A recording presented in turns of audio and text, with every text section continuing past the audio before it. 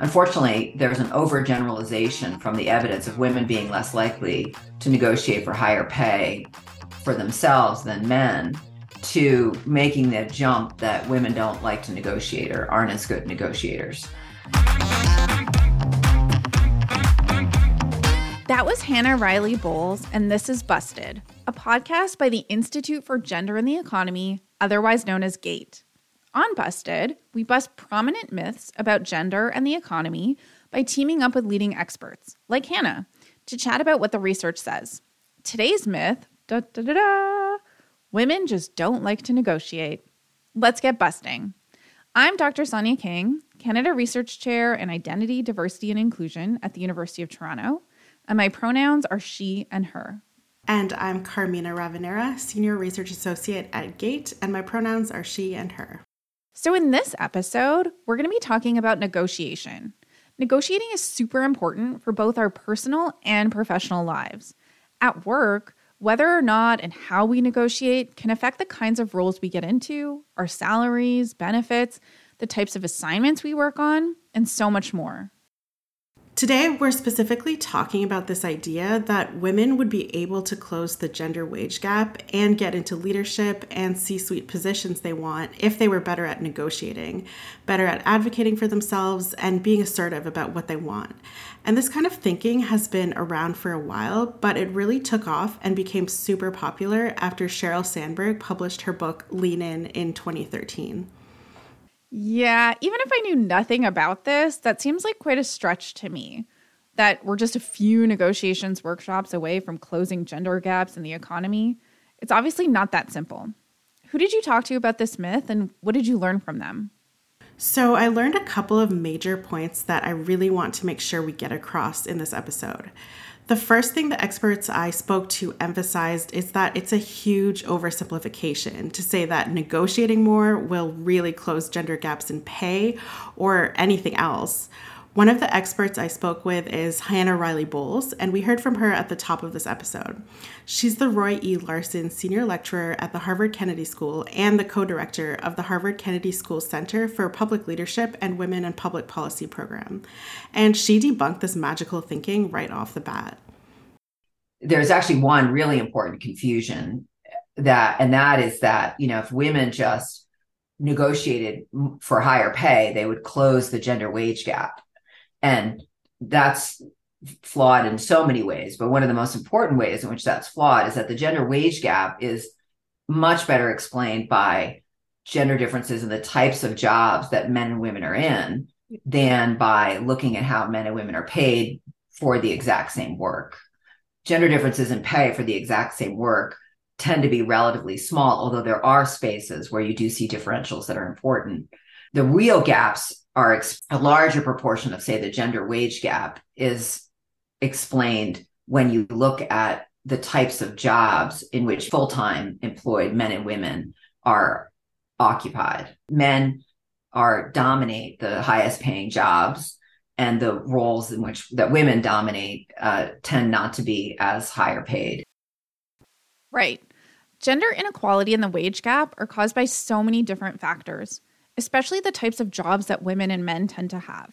We've known for a long time now that work that's gender stereotyped as women's work, like care work, is less valued in society and ends up being compensated less or sometimes not at all.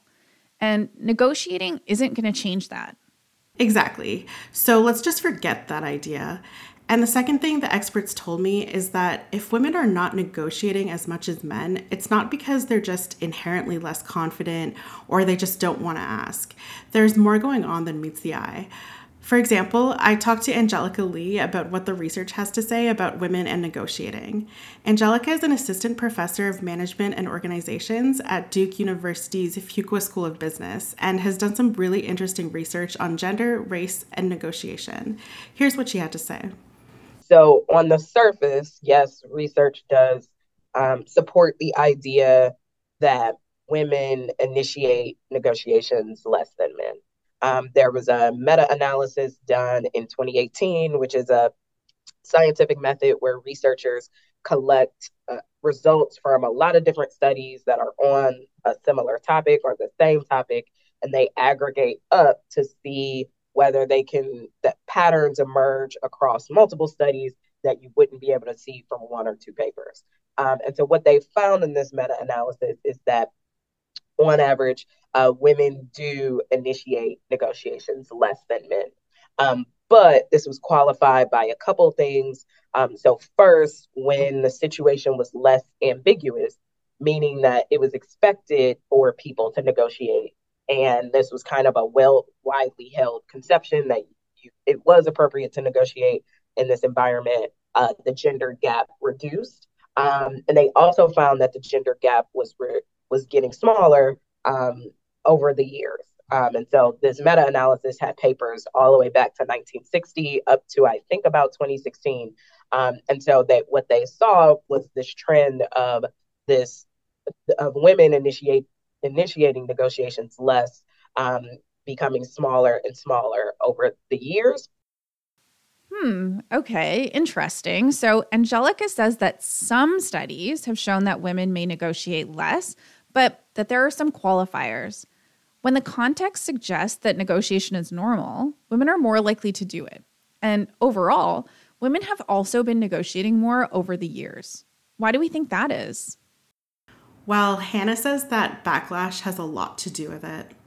So the best explanation that we have for why women are less likely to negotiate for higher pay as compared to men is that they run into more resistance when they do so.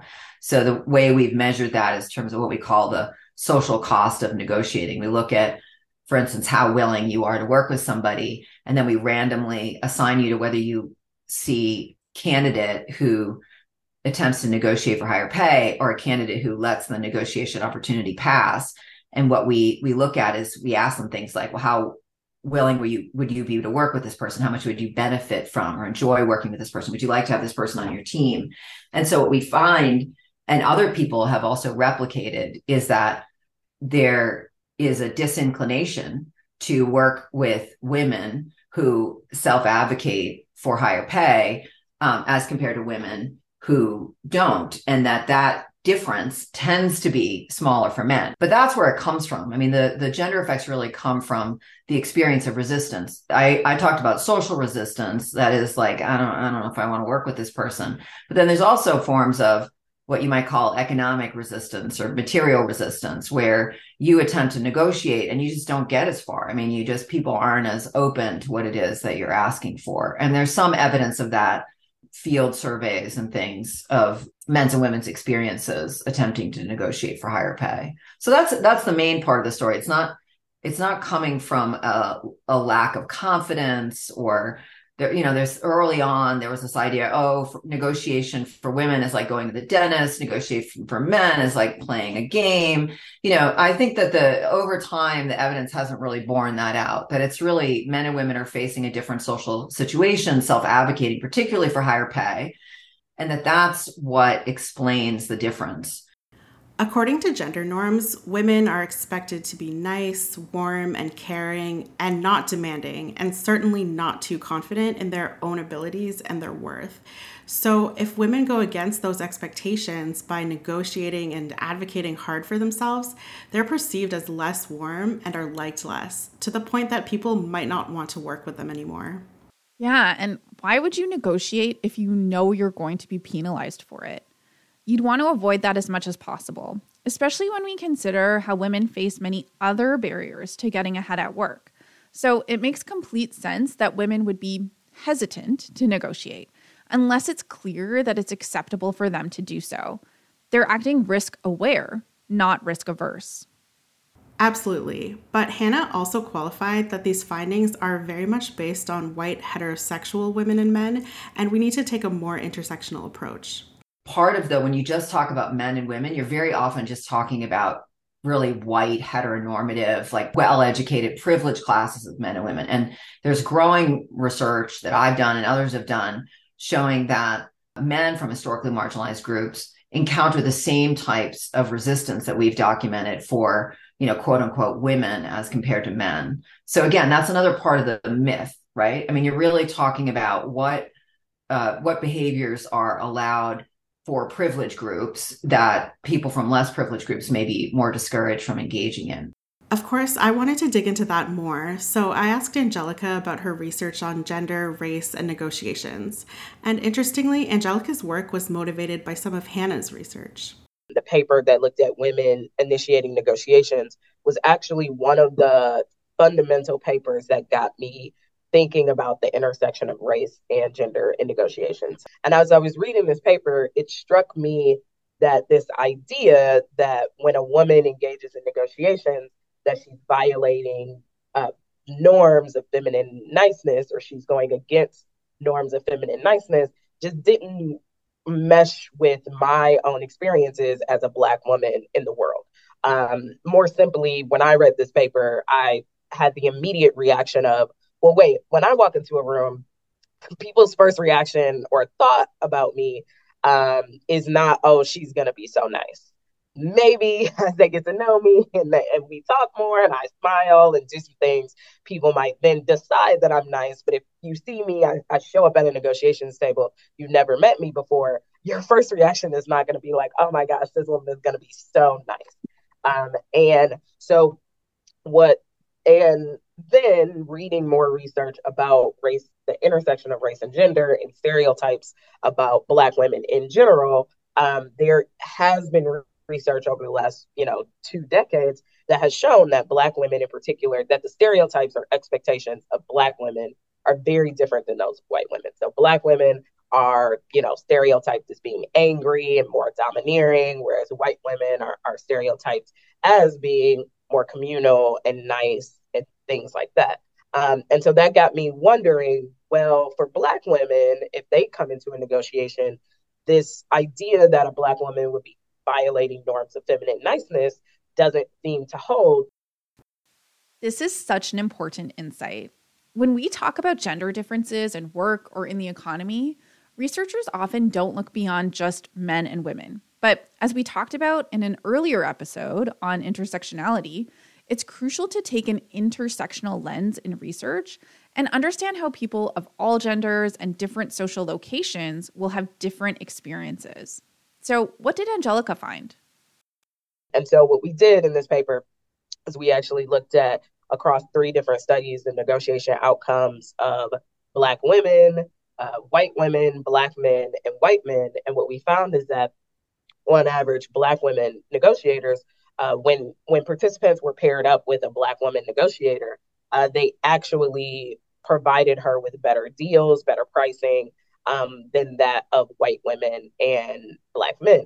And so in our studies, what we found is that white or Black women were actually performing similarly to that of white men in terms of, Black women, you're presented with a Black woman negotiator, you're more likely to present her with a better deal and things like that. I think more generally, one of the largest implications of our paper is just the fact that most of the research on gender in negotiations and research on this topic has, been going on, as I mentioned earlier, for decades. There's a long tradition of research of studying the influence of gender on negotiation outcomes. What our paper really does is it demonstrates that this research doesn't really apply to all women, and in particular, the findings of this work doesn't apply to Black women and likely doesn't apply to other women of color. And so more generally, there does become this question of the fact that, if you think about negotiations, classes in business schools, or even books that have been written and trainings that are given to reduce the gender inequalities in negotiations. Well, a lot of that research and a lot of the tools and recommendations that people are given is really based on research that is primarily centered on white women. A practical implication for employees and for Black women in particular is the fact that when you walk into a negotiation, people are not going to be expecting you to be nice.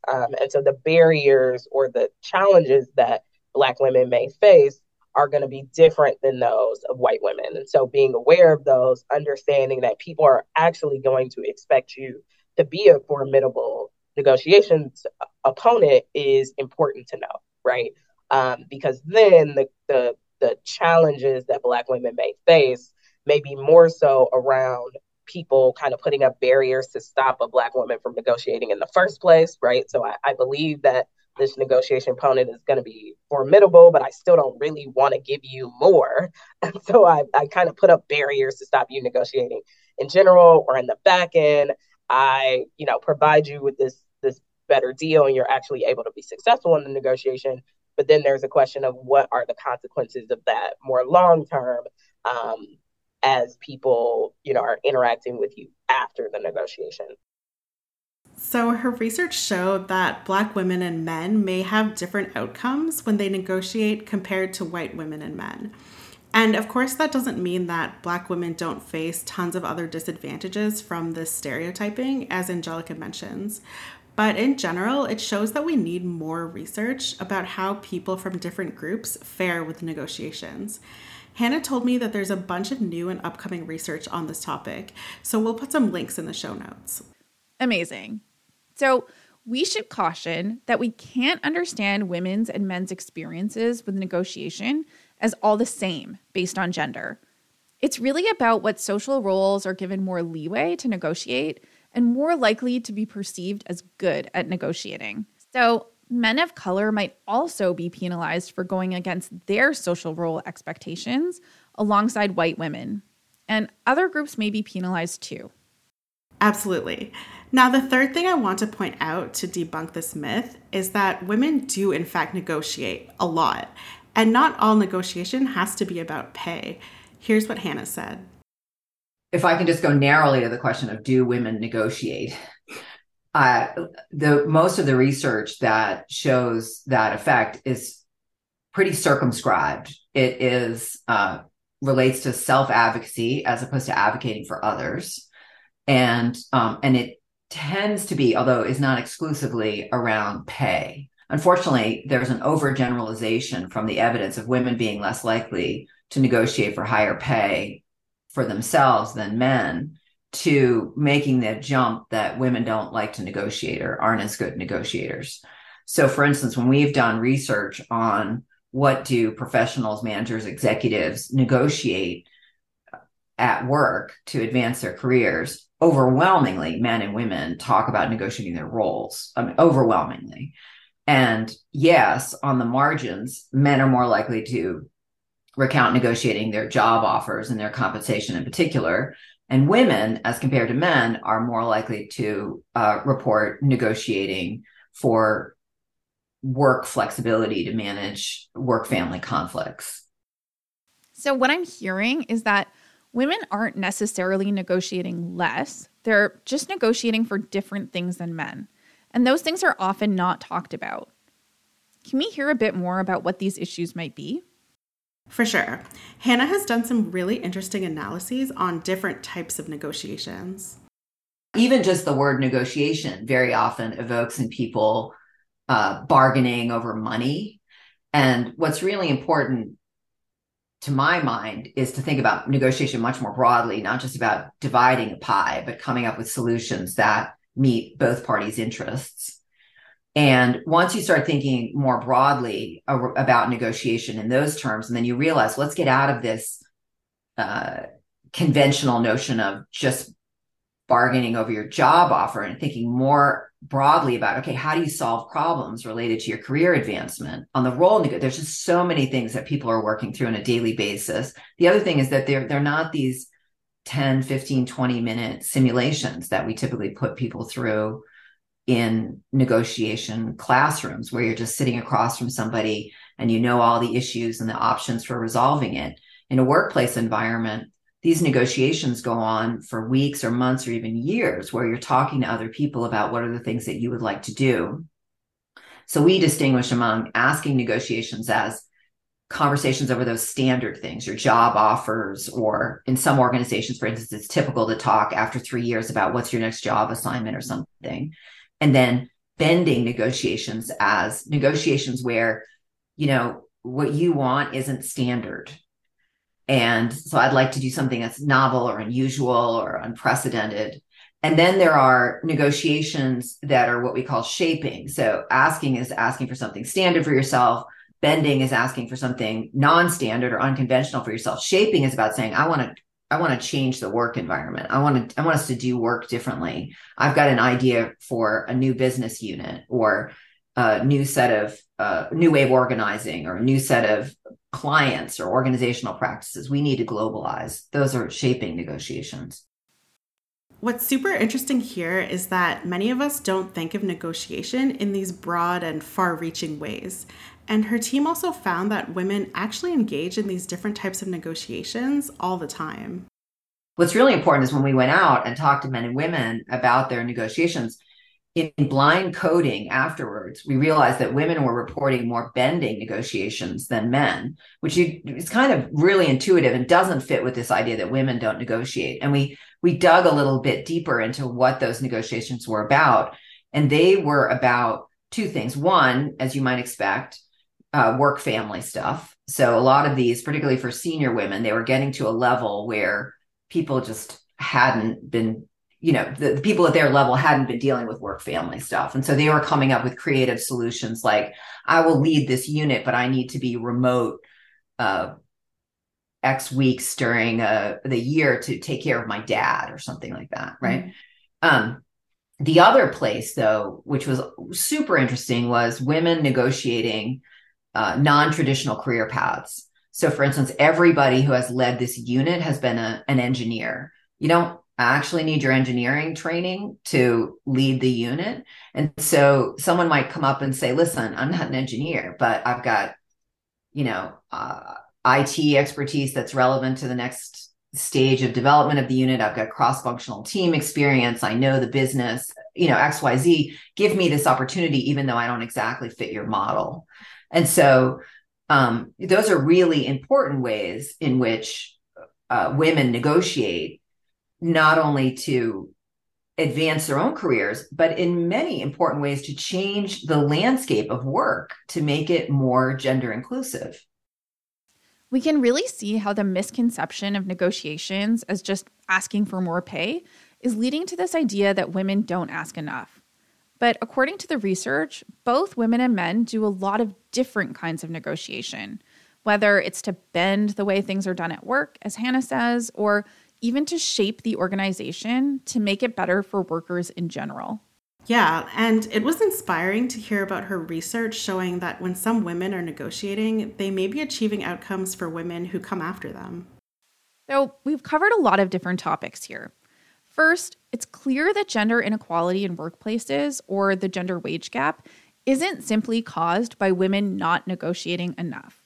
Second, if women don't want to negotiate, it's not because they just don't like negotiating. It's likely because they are risk aware. They know that they might be penalized for violating expectations about how they should act, so they avoid doing so. But women of color, as well as men of color and non-binary people, may face really different outcomes that we need to research more. And finally, people negotiate in a lot of different ways. Women may be less likely to ask for higher pay, but there are many other types of workplace negotiations, and women are involved in those all the time. Right. So a question that comes to mind for me here is, what might organizations do to reduce that unfair backlash to members of specific social groups who negotiate? And here's what Angelica had to say. Situational ambiguity has always been kind of found to be an important moderator of the effects in negotiations. So basically, when there are stronger cues that suggest that it is okay to negotiate here, then the barriers and inequities that tend to crop up are reduced in those situations, right? So for organizations, if they are, making it more explicit that people can negotiate for various packages or employment or promotions, things like that, even resources, then it becomes more of an acceptable thing for people to do. And so I think on both sides, kind of making the things that you can negotiate for more prominent and shared, right? But I think the big challenge around all of this is that from an organizational standpoint, if they did this would mean that the employees would be able to in general, their employees would be extracting more value from them, right? And so then it becomes a question of whether organizations would ever really do this. So, if people don't know that they can negotiate or even that they're expected to negotiate, they're much less likely to do it, especially if they're from groups who may be anticipating backlash. To make things more fair, organizations can let everyone know about negotiating norms, about what's up for discussion versus what's set in stone. At the same time, as Angelica said, maybe they're not super incentivized to do that if it means that they can prevent employees from getting more out of them. Yeah, that's why I also asked our experts about what employees should think about or do when they're negotiating. And obviously, we shouldn't put the onus on women and other marginalized groups to ensure that their organization is fair to them. But Hannah told me that since negotiation can be such a powerful thing that can bring about change, both in individuals' lives and structurally, it's important for employees to be able to do it. My research looking at how women negotiate within organizations, they're doing really important work, surfacing where the barriers are within organizations. And so I would love to really encourage work from the bottom up as well as the top down to encourage those negotiations for everyone to achieve their, professional aspirations and their work-life aspirations. And she told me about a helpful acronym that her team developed called SURE. You can find more details and resources from the Harvard Kennedy School by looking up the Negotiate Well case collection on the Harvard Kennedy School website. We'll put that link in our show notes. But basically, S stands for start with your goals. Think about what you want to achieve before you negotiate, not just money-wise, but also your work-life situation, your role ambitions, and so on. U means understand what you negotiate for. Are you asking for something standard? Are you bending, asking for something exceptional? Or are you shaping, trying to get people bought into making larger changes?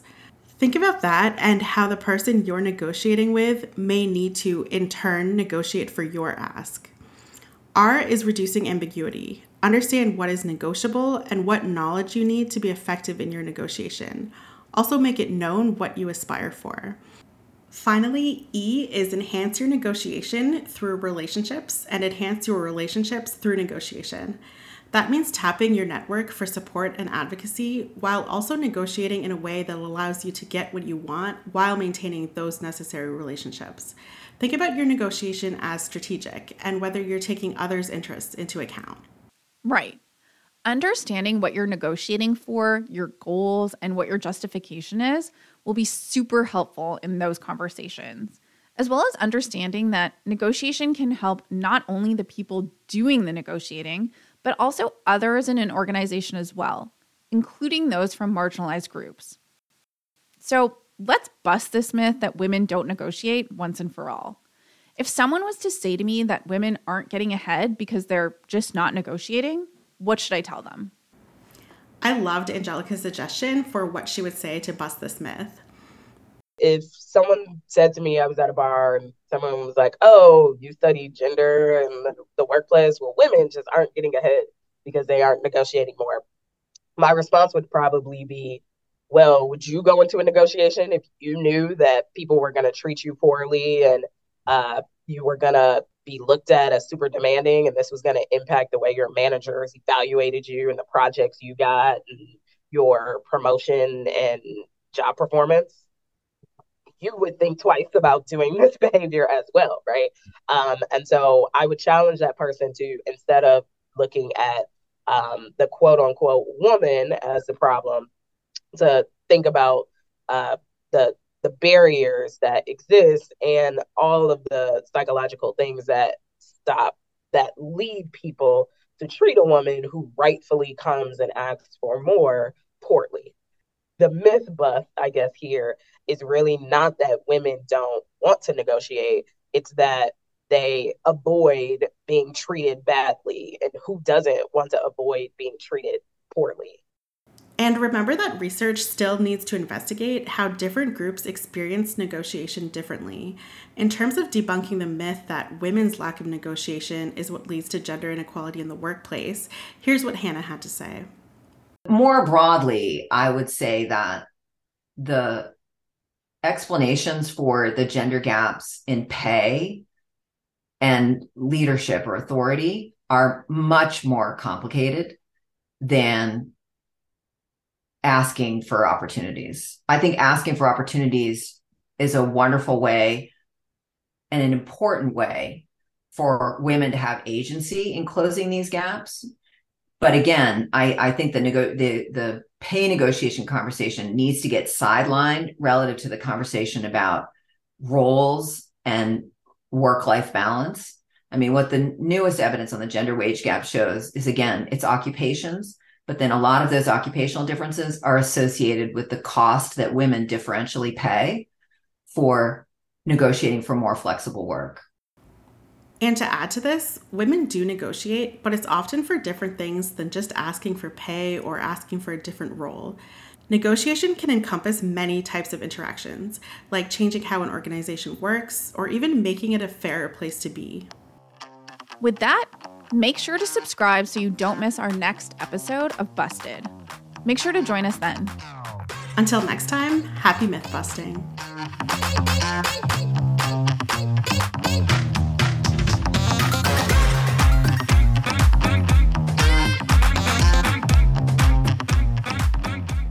Hi everyone, it's Carmina here. If you found this episode informative, please rate and subscribe to Busted. The Institute for Gender and the Economy also has more interesting podcast series. You can find them at gendereconomy.org or by searching Institute for Gender and the Economy wherever you find your podcasts. Thanks for tuning in.